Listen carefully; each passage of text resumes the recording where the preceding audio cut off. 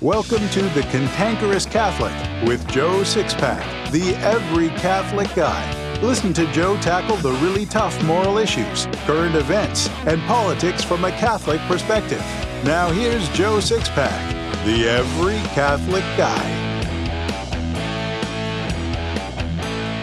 Hello, Six-Packers. Welcome to The Cantankerous Catholic, episode 69. The last year and a half have been a wild ride for Americans.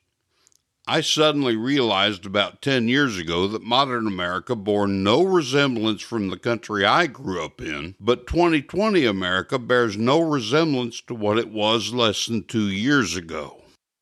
Over the last several decades, we've surrendered America to every minority group there is, from homosexuals to radical feminists, in the name of a very false equality, until real Americans feel like we're in the minority.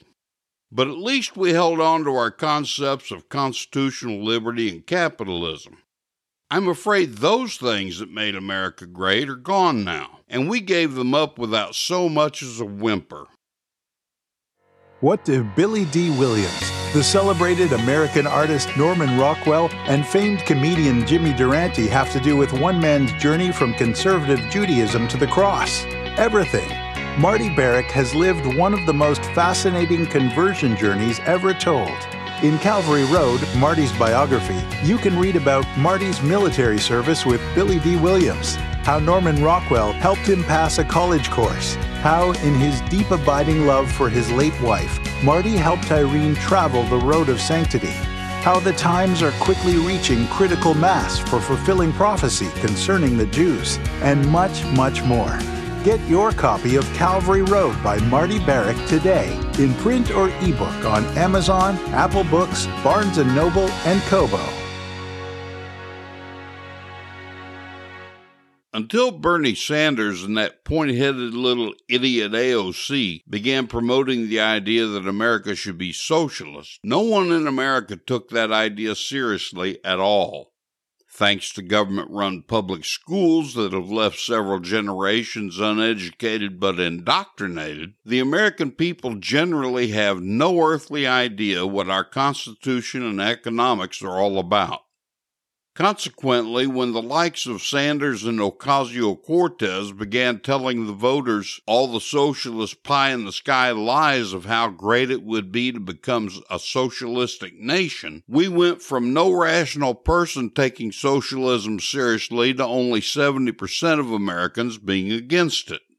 This is exactly what happened during the abortion debate in the 1970s.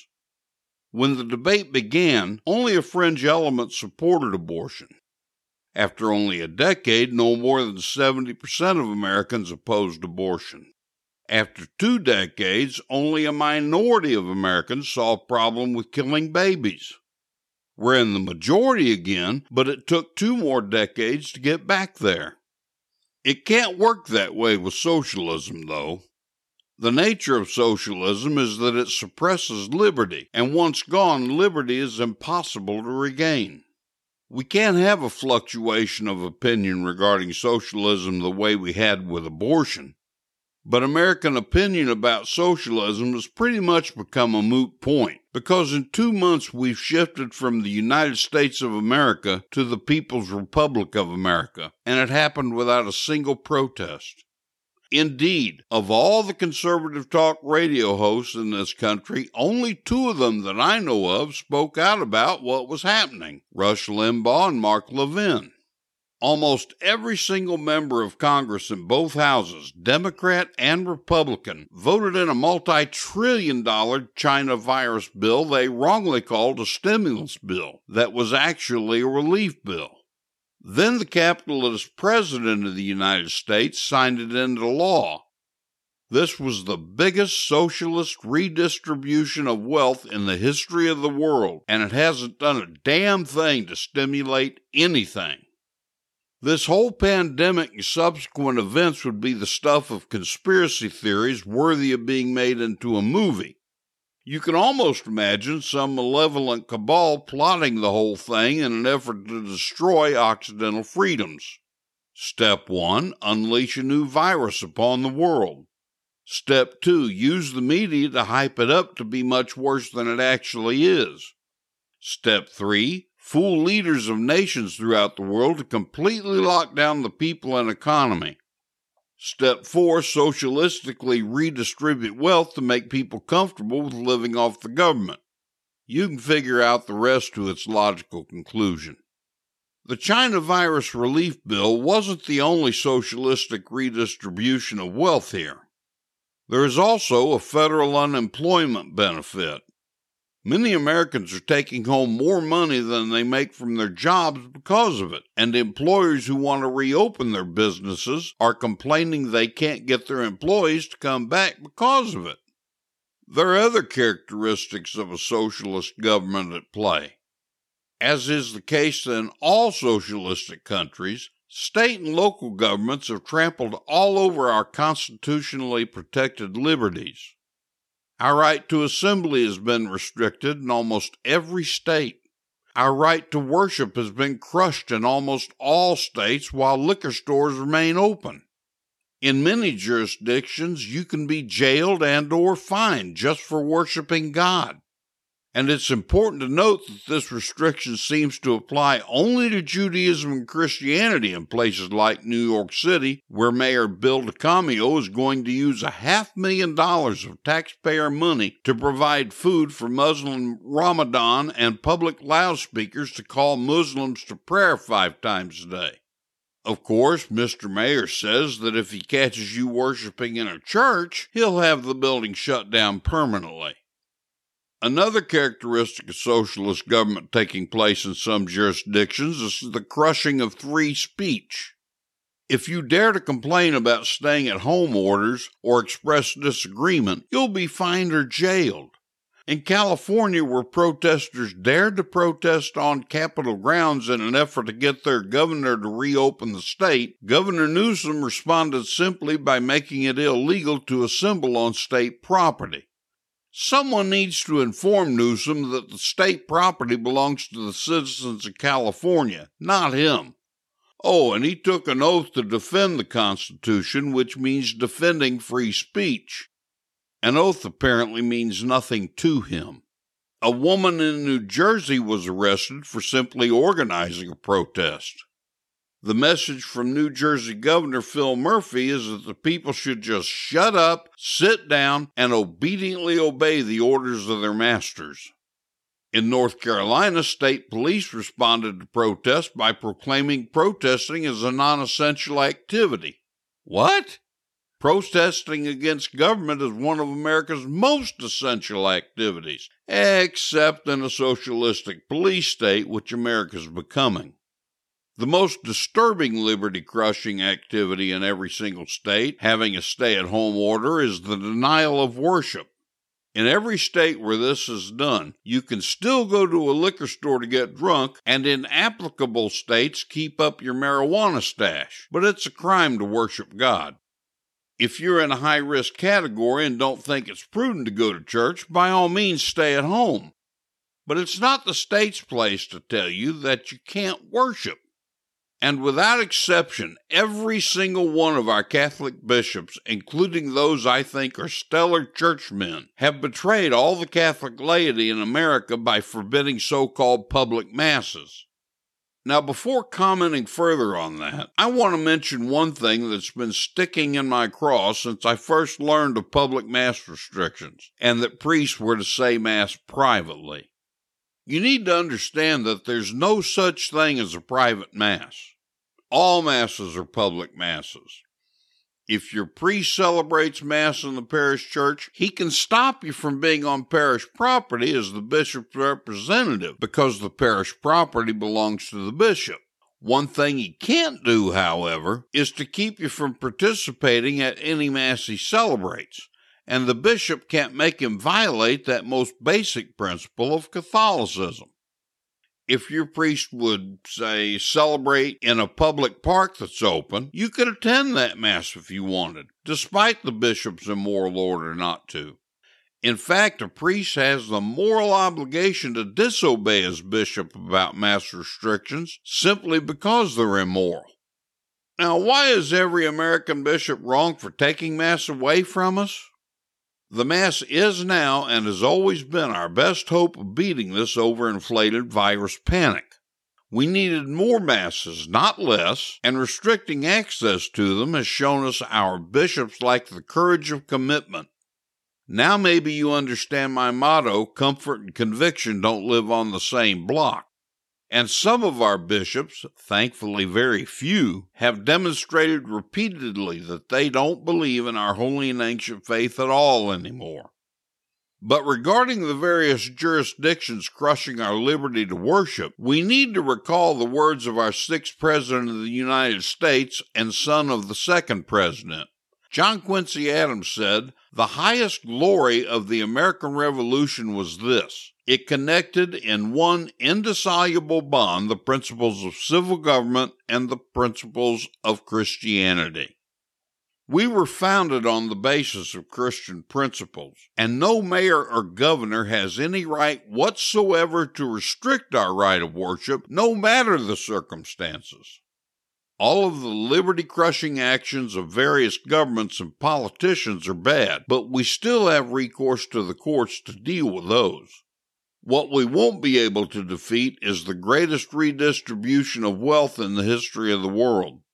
Almost every single politician in Washington showed his or her true socialistic moorings by weighing down the backs of our children and grandchildren with multi-trillion-dollar debt in response to this pandemic. These various relief bills are a massive redistribution of wealth, and they've completed the transition of America into a socialistic nation, which was begun by Franklin Roosevelt. There's absolutely nothing in the Constitution that authorizes this virus relief bill. In fact, there's absolutely nothing in the Constitution that authorizes Social Security, welfare, food stamps, student grants and loans, or any other federal entitlement that's put this nation so far into debt that none of our progeny for generations to come will ever be able to pay it off. This is all leading to the destruction of America. We shouldn't have ever locked down this nation in the first place. Civil power certainly has the power to declare quarantine for people who have certain contagions in order to protect everyone else. But you can't lock down an entire nation of people who aren't sick. President Trump made the outrageously stupid decision to give too much control and influence to the so-called medical professionals who've been inaccurate on just about everything relating to the pandemic. This lockdown is based on grossly erroneous models from the medical professionals of the president's coronavirus task force. We were told by the medical professionals of the president's task force that 2 million people in this country would die, but only 51,000 have died. I'm not downplaying 51,000 deaths. All loss of life is tragedy. But to be told to expect 2 million deaths is ridiculous when you consider that only 51,000 died in a population of 330 million. And while the media was only hearing the medical professionals of the task force, many other professionals were trying to tell us the entire time that a national lockdown would only increase the effects of the virus. Even if the lockdown has worked to mitigate the effects of the virus, and I don't believe for a second that it did, based on all the medical evidence the media chose to ignore, the effects of the lockdown have caused far more misery than the virus itself. At this moment, over 26 million people are out of work and without money to even feed themselves. Consequently, food pantries have had more requests than they've ever had in American history. There's also a sharp increase in suicide, child abuse, domestic violence, and serious thefts. All of these things have impacted millions more people than the 51,000 who've died. This lockdown, whether planned or not, has been a ripe opportunity for the left to promote socialism, and they didn't even have to drag the right into it, kicking and screaming. In fact, the vast majority of liberty-loving Americans were led into the new socialist America as meek little lambs with the passage of trillions of dollars in relief bills and new debt. I'm most disappointed in my own Senator, Josh Hawley. Hawley was the Missouri Attorney General before being elected to the Senate. Prior to that, he was one of the lawyers in the Hobby Lobby case defending Christian principles against Obamacare and a professor of constitutional law at the University of Missouri Law School. Hawley led the charge for this massive unconstitutional socialistic redistribution of wealth in the virus relief package. I was shocked by the fact that he voted for it, much less that he led the charge. I supported Hawley's bid for both Attorney General and Senator because he appeared to be the constitutionalist he claimed to be. There must be something in the water up there in Washington, though, because he betrayed the people by supporting the socialist bill, just like every lying politician in Washington. I emailed Senator Hawley after the bill passed. I informed him that I worked very hard for his 2 election campaigns. I also told him that I have one thing now that I didn't have when I worked to get him elected, a substantial, exponentially increased sphere of influence. I honestly told him that I have influence with approximately 30,000 Catholic voters in the St. Louis area alone, and an estimated 90,000 statewide. I ended my email to the senator by informing him that if he voted to put us $1 further into debt, I would do all I can to see him defeated at re-election time in 2024. The coward never even bothered to respond. That's not surprising because there's no such thing as an adequate response to socialistic actions when you claim to be a conservative and constitutionalist. And you can be sure that I'll work to see him defeated in 2024, because my memory is long when it comes to the treachery of politicians who betray the American people. For the record, I sent a similar email to Senator Ted Cruz, expressing my disappointment. I supported him during the 2016 primary. I also sent an email to the White House expressing disappointment. The reason I told you about these emails is because I want to set the example for you. If you love America, if you love living in the greatest nation on earth and in the history of the world, if you want to save America, now is the time to take action. Become the proverbial pain in the neck. Write, call, or email your state's senators and your local representative in Congress. Inundate the White House with emails through the whitehouse.gov website. Don't let them finish destroying our nation, our home, without a fight.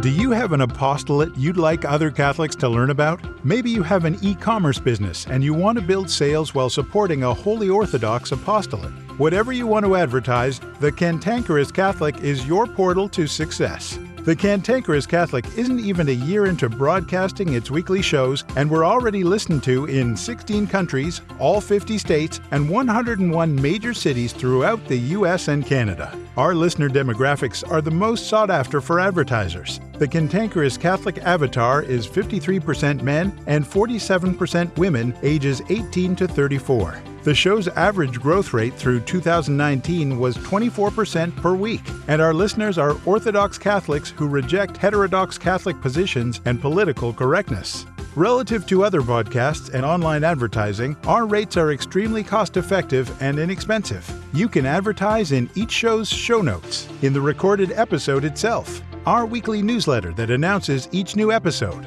all of these media together, or in any combination. So contact us today by filling out the form on the sponsor kit page at cantankerouscatholic.com or email Joe Sixpack, the Every Catholic Guy, directly at joe@cantankerouscatholic.com to learn how you can begin driving traffic to whatever you want to promote while helping to support a worthy, orthodox, and hard-hitting apostolate.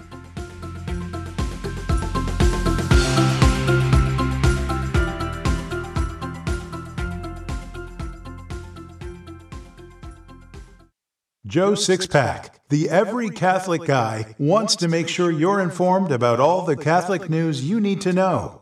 Here's Joe Sixpack's top 5 Catholic news picks for this episode. Catholic News Pick number 5. Hats off to the Washington Examiner.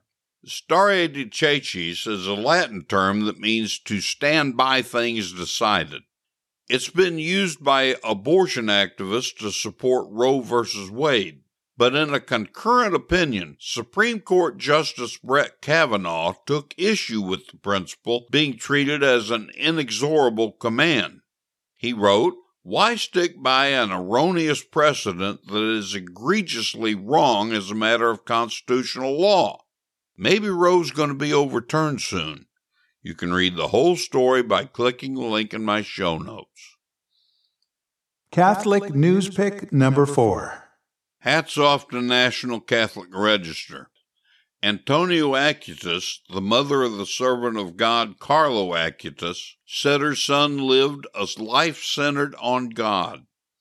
In a phone interview with the Register one day after the Vatican announced that her techie son, who died in 2006 at the age of 15, would be beatified, Acutis shared joyfully that this news didn't come as a surprise to her family.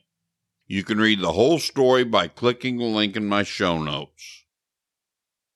Catholic News Pick number 3. Hats off to LifeSite News. When Natalia's husband got a job in Norway and the family decided to move from Georgia to Norway, they never could have imagined that their children would be kidnapped by the Norwegian government. Despite being investigated and cleared of charges on multiple occasions, Natalia and her husband haven't seen their kids in months. You can read the whole story by clicking the link in my show notes. Catholic News Pick number 2. Hats off to the Western Journal. The world has become a frightening place in the past few months, and many people have even speculated that the end of the world is nigh. And Pope Francis, the leader of the Catholic Church, did not help to assuage those fears when, on Earth Day, he advised billions of Catholics around the world to seek forgiveness from the earth in a screed that sounded more akin to a New Age movement speech than a Christian one. You can read the whole story by clicking the link in my show notes. Catholic News Pick number 1. Hats off to LifeSite News. LifeSite published an important text issued by Bishop Athanasius Schneider commenting on some key questions that have been vexing many Catholic faithful in the midst of the current crisis in the Church under Pope Francis. This is a very important read. You can read the whole story by clicking the link in my show notes. Warning to snowflakes. If he thinks it, he says it. It's time now for Joe Sixpack's Common Sense Catholic Commentary. One of the goofiest encounters I can recall was with a couple of guys who belonged to the Church of Christ, also called Campbellites. They told me that the Church of Christ was the true church established by Jesus. I asked them what proof they had, and they looked at each other, then to me. I was suddenly a space alien in their eyes, or a complete idiot who was incapable of grasping what seemed perfectly obvious to them. Eventually one of them stuttered, "Well, the proof's in the name, Church of Christ." What they said proved nothing, of course.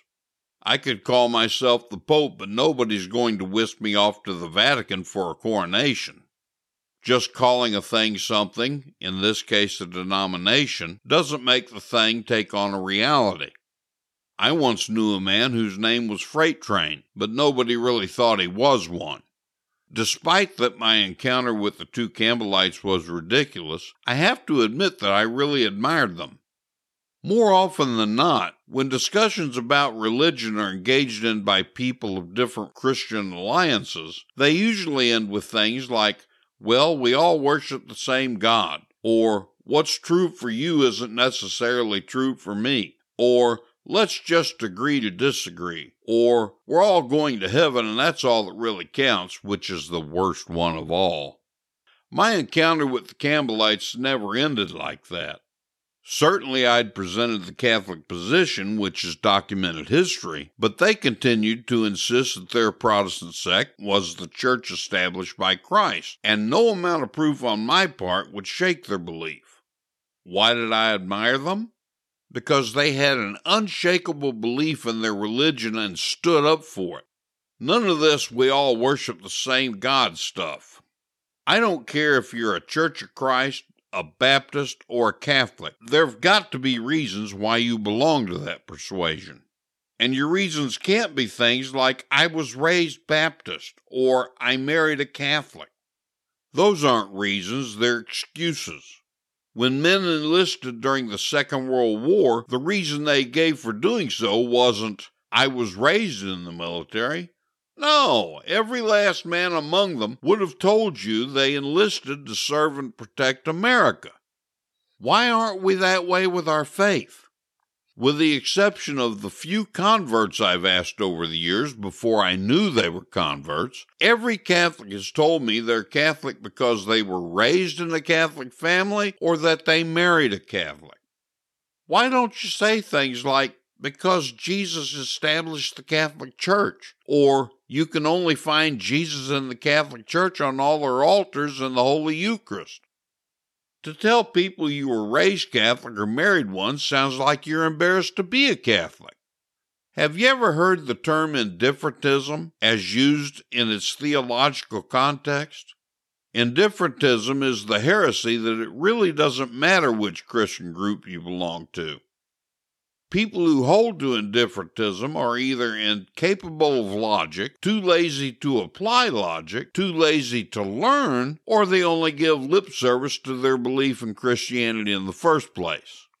Indifferentism is what causes them to make truly stupid statements like "we all worship the same God" or "what's true for you isn't necessarily true for me." According to a recent EWTN Real Clear survey, 82% of Catholics reject one or more teachings of the Catholic Church. If that doesn't imply indifferentism, I don't know what does. Before I talk more about this, let me first say that the laity can't be completely faulted for being indifferent. For the last 50 years, our bishops have done a magnificent job of teaching about social justice, but they've done such a terrible job of teaching the Catholic faith that they've actually committed treason against Jesus. So the laity have never been given a reason to be anything other than indifferent toward the Church. One of the most stupid things I've ever heard anyone say is, "what's true for you isn't necessarily true for me." Excuse me, but in what universe does that statement make any sense? If a thing is true for you, it must, by necessity, be true for me. The definition of truth is when the mind conforms to reality. Reality dictates that when you add 1 to any integer, you get the next higher integer. Reality dictates that anything going up must come down because of this little law called gravity. Yet there are great numbers of people in the modern world who won't accept that adding 1 to any integer equals the next higher integer, and I would imagine the same holds true for gravity. You can stand on top of a 40-story building and shout, "I don't believe in gravity." Then you can take a leap to prove your point. Sometime between your leap and when you splatter yourself on the sidewalk, your mind will conform to reality and you'll know the truth about gravity. Your subjective opinion that gravity doesn't exist in no way alters the objective reality that it does. It's just like these idiots in the LGBT movement who've identified 37 genders. There are 2 genders, male and female, period. The whole thing about indifferentism boils down to knowing the truth, conforming your mind to reality.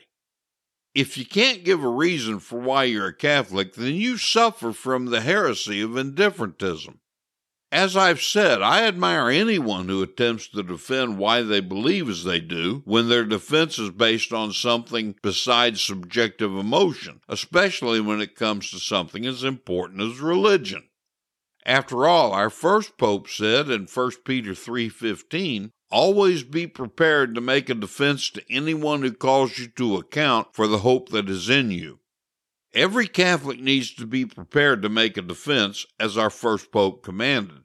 Not only will being prepared cure any tendency you may have toward indifferentism and prevent you from sounding like a fool if you're asked why you're Catholic, but you have a massive arsenal of truth to be able to defend Catholicism against any Christian or non-Christian religion. From the very first century, the Church has taught that all Catholic beliefs are divinely revealed truths. If a truth can't be proven, it's only a theory. Every single teaching and belief in Catholicism, from the nature and existence of God to the real presence of Christ in the Holy Eucharist, can be proven, which means you never have to rely on subjective opinion. Best of all, always being prepared to make a defense for the hope that's in you, as Peter commanded us to do, will safeguard you from ever having doubts about Catholicism and why you believe. So why are you a Catholic?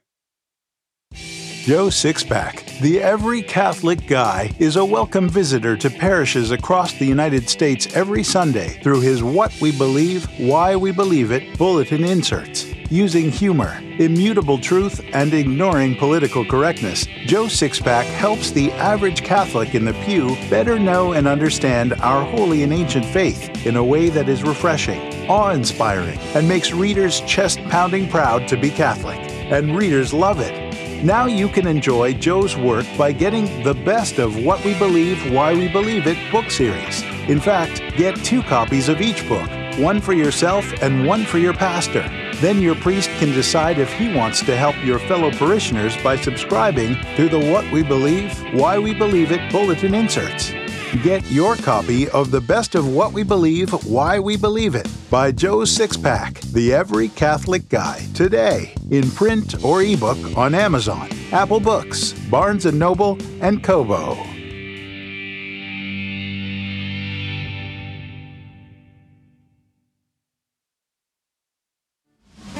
I believe a really great way to teach the faith is through stories, parables, and anecdotes. So here's today's story. There was once a little girl named Megan. Megan was very sick, and only an operation could save her life.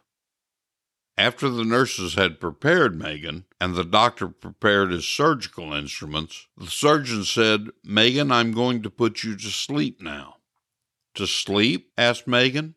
"Oh, then I have to say my prayers, because I always say my prayers before I go to sleep. May I say my prayers, doctor?" "Of course," the surgeon replied. The nurses helped Megan to her knees because that's how she wanted to pray. The surgeon and nurses watched her as she folded her hands, closed her eyes, and prayed with all her heart. She ended her prayer by saying, "Dear God, please help me to get well." Then she made the sign of the cross and said, "Thank you, doctor, I'm ready now." After the operation, Megan was still a very sick little girl. The doctor came to see her. She tried to smile at him as she quietly whispered, "Doctor, will I get well again?" "Let's leave that to God, Megan," answered the doctor. "I'm afraid your operation wasn't successful, but your prayers were. They didn't bring you health, but they converted a big sinner." "What do you mean, doctor?" "Megan, I think you saved my soul. I haven't been to church for many years. I'd given up prayer and God. But when I saw you saying your prayers yesterday, tears came to my eyes, and I realized how much I've been hurting God. I made up my mind to go to confession right after the operation. I went to Holy Communion this morning. I'm sure God will reward you, Megan. Don't worry about the rest." Megan never missed her prayers. She was used to talking to God because he was her best friend. Her good example converted a sinner.